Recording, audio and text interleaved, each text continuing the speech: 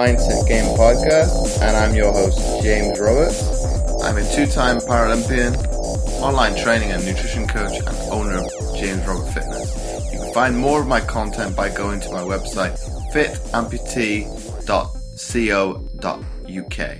But before we get started with today's show, first off, let me take this opportunity to welcome back the regular listeners. And if this is your first time listening to the show, I hope you enjoy this episode and decide to subscribe to the show. And today's guest, I've got Kendra Lancaster. She's a three-time Paralympian. She's got a bronze medal from Athens, a silver from Beijing, and most recently a silver from the London 2012 Games. It's good to have you on, Kendra. Oh, thanks. I'm happy to be here. So for the guys that are listening, can you tell us a little bit more about sitting volleyball? Well, sitting volleyball is played very much the same as its counterpart, standing volleyball, which most people would probably know the basic rules. Two main differences are when players contact the ball, somewhere between their hips or their bum and their shoulders have to be touching the floor. So no standing up, you have to stay seated on the floor. The net's probably about, hand height for me. Do you remember how high the net is? Vaguely, what was it? It's going off the top of my head now. Was it 110 for women and... No, it would be lower than that. 105 for women and about 115 for men. But that's sounds me about right. doing a guess. So the net's obviously a lot shorter, so the game can be played very much the same as if players were jumping to the top of the net. Another kind of moderate difference is that the serve can be blocked, which cannot happen during your normal standing volleyball game. So, it's played very much the same. It's just a sport that's been adapted to kind of equalize the floor for players with lower limb deficiencies. And then how did you get involved in sitting volleyball? I actually played standing volleyball along with many other sports when I was growing up as a kid in the U.S., and I played club volleyball, which is a massive, massive, massive thing in the U.S. And when I was 16 years old, my coach at the time had seen the USA women's sitting volleyball team playing on like an exhibition at one of the club tournaments that he was at. And so when I started playing on his team, he encouraged me to get in touch with them. And so I did.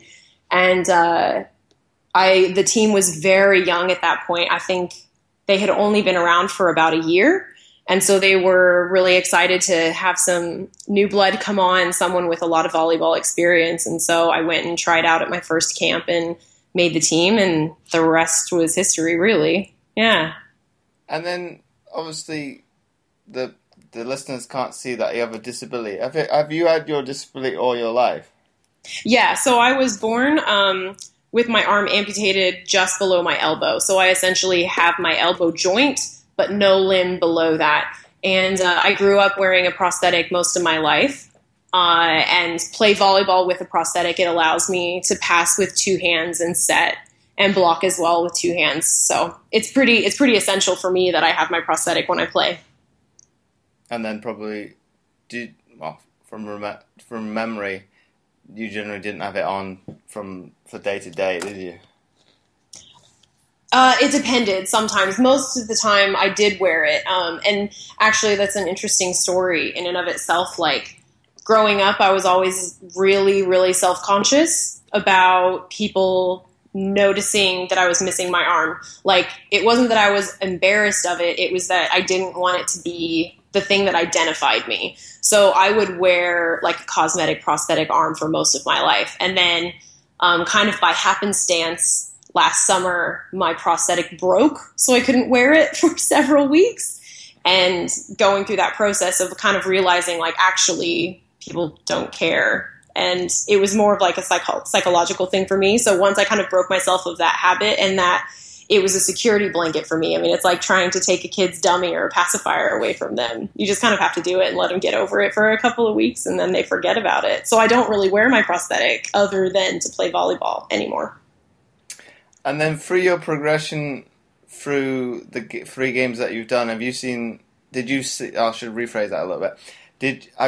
When you were playing, did you see a progression within not just the US team, but as a sport as a whole, obviously going from when you started, obviously, all the way through into London 2012. Yeah, in the sport, you mean? Yeah. Yeah, oh my gosh. I think probably the most drastic changes have been in the women's game. So in Athens 2004, that was the first Paralympics where women's sitting volleyball was a sport. So before that, it had been men's standing volleyball. So they'd never had women's volleyball in the Paralympics before 2004. And, because it wasn't a Paralympic sport until that quad, a lot of the women's teams some of them were very experienced and had been playing for many years.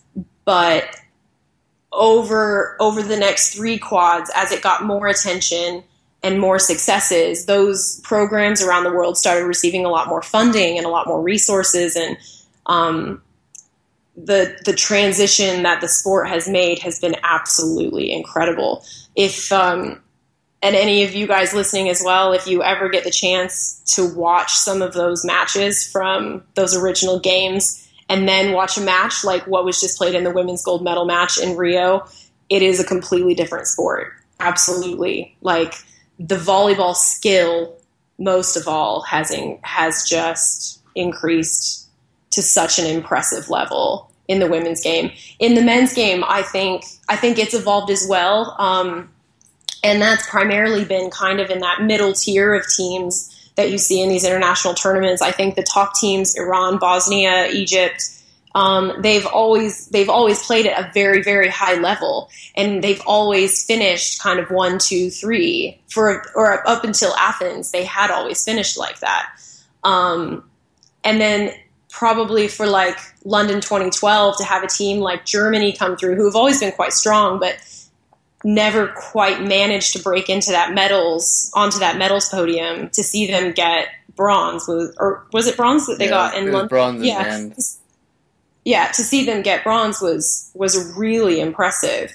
So you kind of have this ebb and flow of these teams being really successful, and that level is raising the level of the teams kind of below them. And we're getting to a point now in both the men's and the women's game where it's anyone's tournament. You see a team like Brazil come in and win bronze in Rio, which is obviously really incredible. Being the home team is something that's extra special. But 10 years ago, watching them play, even they have some of the same core players, but the skill level has improved so much in those teams. So to go from like kind of one of the bottom tier teams to bronze medalist in 10 years is really, really impressive. It's not something that you see quite often. So yeah, the sport's changed a lot, and I think it can only get better, and I think it's definitely going in that direction. And then we'll think of another question. What was it like, now you've kind of taken a step back from the sport, what was it like to watch your team, I say, probably get over that hump and finally win the gold medal? Yeah, I mean, as you say, it really was a getting over the hump for us. We finished second to China in every major international tournament from the Beijing Paralympic Games, basically up until the Rio Games. So it was really amazing for me to watch my team and getting to see them play it's the first time I've seen them play together in a really long time. So it was really incredible to get to see how they have changed just as a small group over the last couple of years. I mean, their cohesiveness on the court and stuff was really inspiring, and seeing them really support each other and just get the job done. They were so focused and so incredible. I was really proud of them. But I think the other, probably the more dominating emotions were mixed. Really sad. I was really sad that I wasn't there with them, especially since we fought so hard together over a very long period of time to really try and beat China when it counted. And that was really hard for me to see my teammates and my best friends in some cases, like, being in that moment, and I couldn't share it with them. which is obviously very selfish, but but there were a lot of mixed emotions. I mean, it's really hard, knowing what it feels like and knowing how that experience is of the Paralympics and being there with that team. And they really were my family, and it just didn't feel right. But all that being said, I could not be more proud of them. I know how much they wanted it. I'll probably echo that sentiment to it being selfish a little bit, because obviously for me it was also my first time I've not competed in the Paralympics since not being selected for Athens, so it's kind of, I had mixed emotions. Yeah. Probably leading into the Olympics, and maybe not as much as once the Paralympics started, because the British team hadn't qualified for Rio, so it was, okay, that's sports.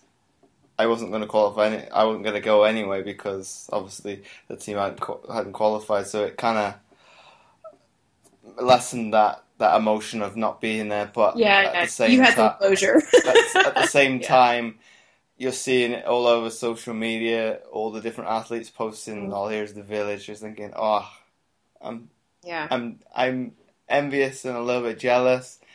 Yeah, but absolutely. At the same time, I'm quite happy I've not done the training to get there. So.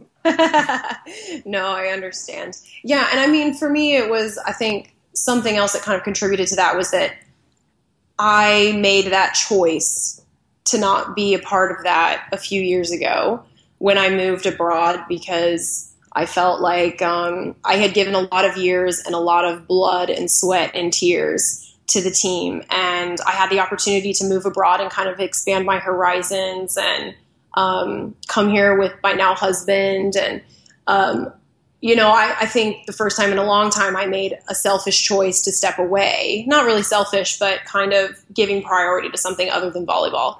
So I'm very much at peace with that decision still, but it doesn't make it any easier.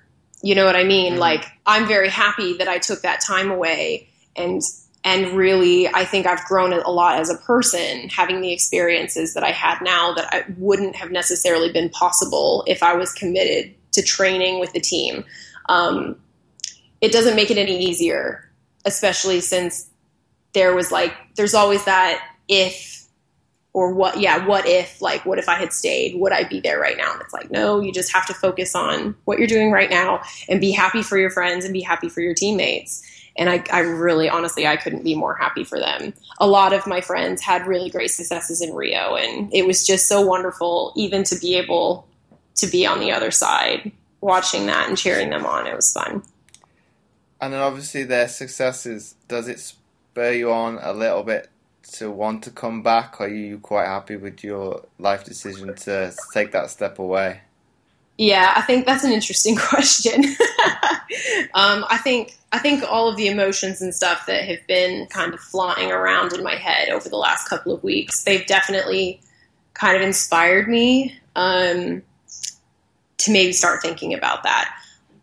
I don't want to make any decisions now because obviously emotions are running high, and I'm very excited for them and really miss it and everything like that.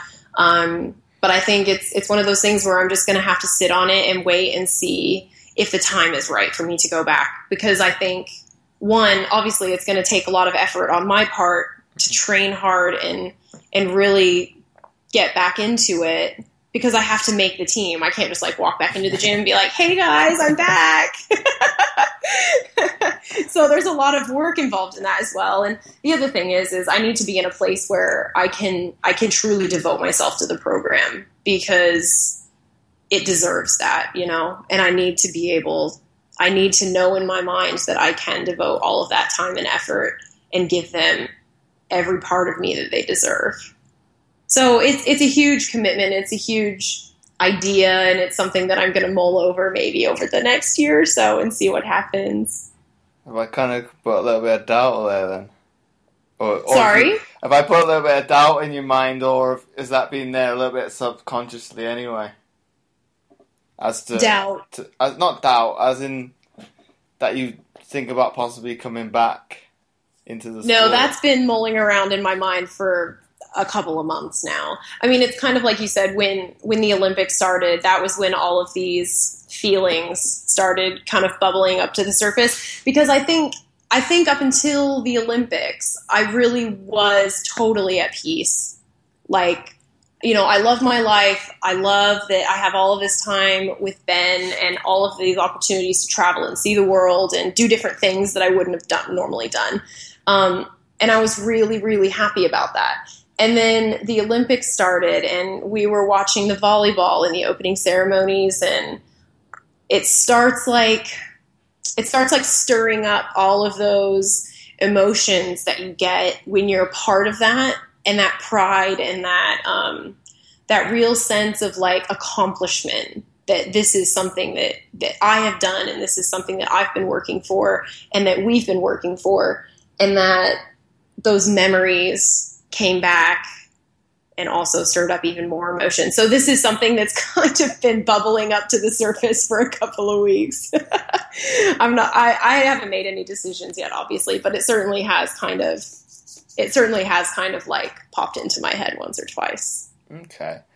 And then probably from my perspective, were you fortunate enough to get to go to the opening ceremonies when you were an athlete? Or did the sport kind of take over and be, how would I put it? Obviously, I never got the privilege of going to an opening ceremony, because obviously both of the Paralympics I was in, we were competing the next day, so it was always taken out of our hands. I won't say you will not go, but it's because, probably to explain to the listeners, you spend hours and hours, so they say, on your feet. But I've heard loads of athletes say they've gone to sleep in the stages before the opening ceremony just so they're not on their feet. So have you been fortunate enough to be in that position? Yeah. Actually, I was in all three Paralympics. My team was able to walk in the opening ceremonies, and you're absolutely right in what you say. Like, it's exhausting because on my team, we always had this thing that we joked about. It was like a hurry up and wait situation.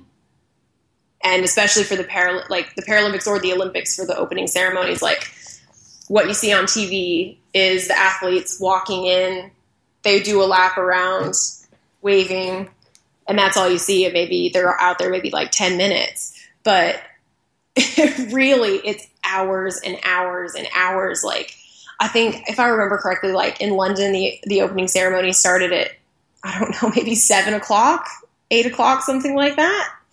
And we were outside in the village at like 2 or 3. Like, we had to be ready in our outfits, get checked to make sure that we were wearing everything properly. And then it was standing around with everyone for an hour outside of our like living area, our residences. And then it was like 3 or 4 hours of standing in line, because everybody's got to be like sorted by their country, and they want to make sure everyone's together, and we're all lined up outside the venue. And then you have to wait until like the countries in front of you go through. And so, like, the United States of America in most languages is like at the back of my mind. I mean, same for the United Kingdom. Are you guys? We're going out first. Let's see if I get it right. No, we'd have been last in London. Yeah, in London you were last. Yeah, and it's a long old day. But, you know, in London we had at least a day, maybe 2, I think, of downtime between then and our first match. So it was perfectly doable for us to do. I mean, there's really no feeling like it. There really isn't. It was pretty special. Making me more envious now. I know. I'm sorry. I won't say anything else. It's one of those. It's more, obviously, from my perspective, it'd be a discussion between the squads and say, well, what's the best? Do you go to the opening ceremony and then possibly underperform, and then you'll say, well, it's because of that, or do you not go and you focus on the sport, right, which is technically what you're there for, and perform. Right. And so you've got you've got to weigh it up and what's best. So obviously, some of the countries might not try to be as PC as possible. They might not as much a professional outlook on their sport as, say, some of the bigger nations, without being two-faced about it. So it's kind of looking at it from that way. So obviously that's the reason why I've never done the opening ceremony. I've watched them both, but it's probably not the same as actually being in the stadium and feeding off that. Yeah. And I think it's like you said, it's a very personal decision that you have to make as an athlete, especially if there's any doubt as to whether or not being up that late is going to be affecting your performance. Like, it's like you said, there's this perspective that, listen, I'm here to compete, and compete is what I'm focusing on. And in that case, it makes total sense to not go if you think it's going to be affecting your performance. On the flip side of that, I think for me, like, my personal opinion about stuff like that is that I think it's a damn shame if an athlete doesn't get to experience that at least once. And I'm not saying that you should have chosen something else. It's just, for me, I'm quite an emotional person. So the emotion of it and the experience of it is what really truly makes that competition, it kind of sets it apart from everything else. And it's really special. Yeah. But on the flip side of that, because obviously I was the only member of the British Sitting Volleyball men's team to actually done the Paralympics before. So I had a lot of the guys say, what is the Paralympic experience going to be like? Yeah. Well, I can tell you what mine was, but then you can't compare one games to another because they're totally different entities. So obviously, when it came around to that first game, okay, I know it's going to be...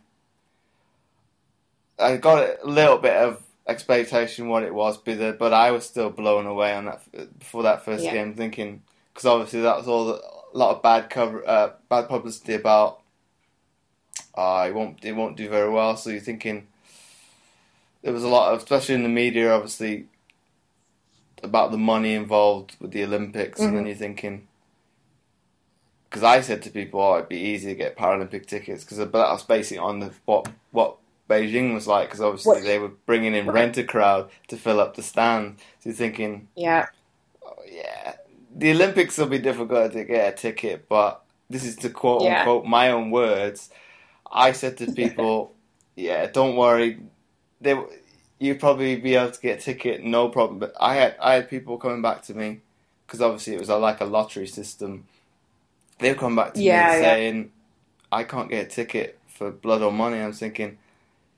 So I think I've done it in press releases in the lead up to the games, said if you didn't know a British athlete at that point, you were probably not going to get a ticket. So it was a case of, it was kind of going from, okay, and obviously I put this in perspective, the sitting volleyball probably, or especially for the British side of the game, we were used to seeing, probably say, how many people would it have been? Probably, to be generous, at best, probably about 20 people in a stand normally, and that would be friends and family. So going from that to, I don't know what the XL capacity was in the end. I think it was like 8,000 or something like that. And then I don't think it was full to capacity, because I think for some reason with fire regulations they couldn't fill it completely. But you're going from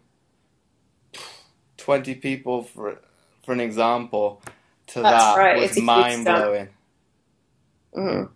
So well, and it's like you said, it's really hard to compare one games to another games, and especially what you were going to and from, like visiting a country and going into the Paralympics and competing, is just night and day from competing in your home country. And I think that's also testament to a job well done with the London for London 2012, because the support that showed up for you guys was incredible.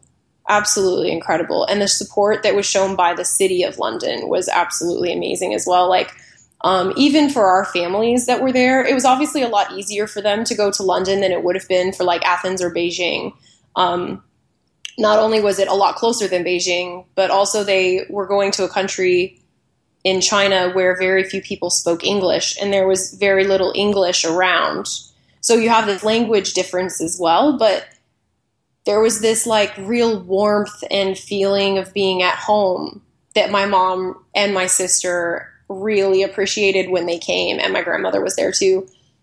It was just the little things, like being on the tube, and there would be like London Paralympic representatives coming up and asking them, "Oh, you guys are family, like who are you supporting? Where are you going? Can I help you find your way?" You know, it was just really incredible, like the difference between Beijing and London as well. Like even I can say between these 3 games that I've been to, people always ask like, what was your favorite?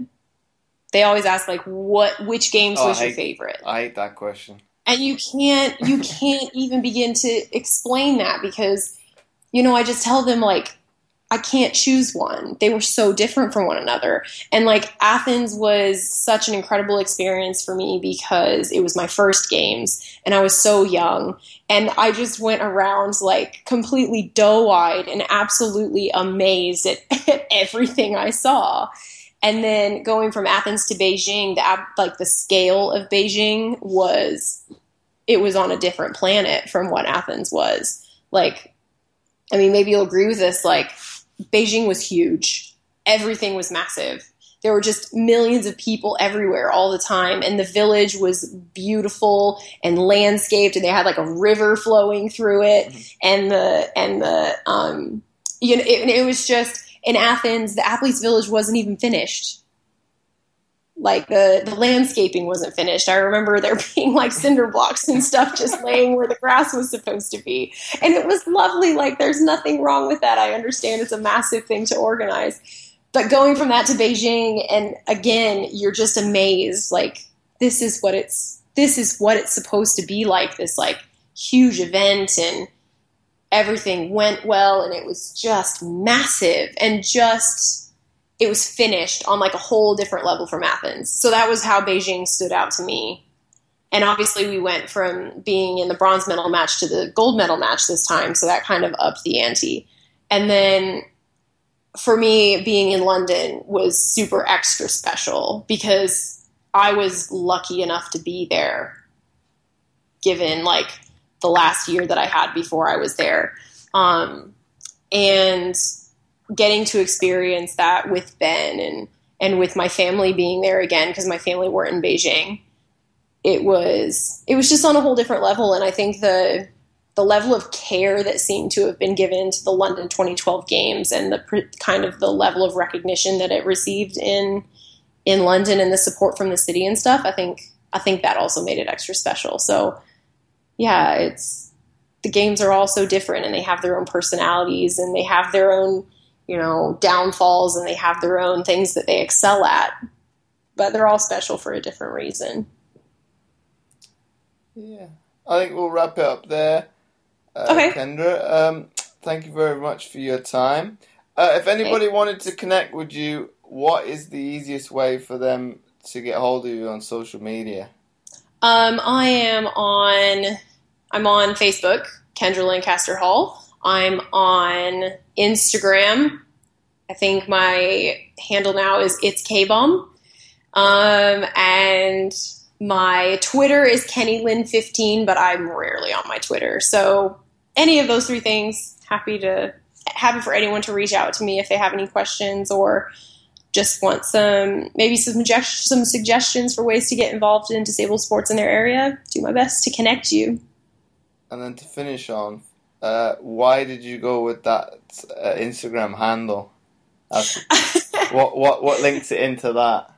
Yeah, so my nickname with, I think, a lot of your team and some of my other friends is K-Bomb because of the Lancaster Bomber, obviously, and Lancaster being my last name. So that's one of the more special nicknames I've ever had.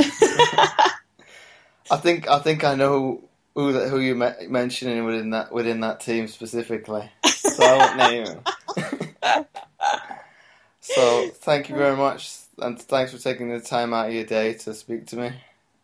Oh, my pleasure. Anytime. And before I forget, I would really appreciate it if you would be so kind as to leave a short written review, as it helps to get the podcast more notoriety and it would be more visible in future to others, and thus helping more people, which my guests and I are all about. Once again, thanks for listening, and I'll catch you next time for another episode of the Mindset Game podcast.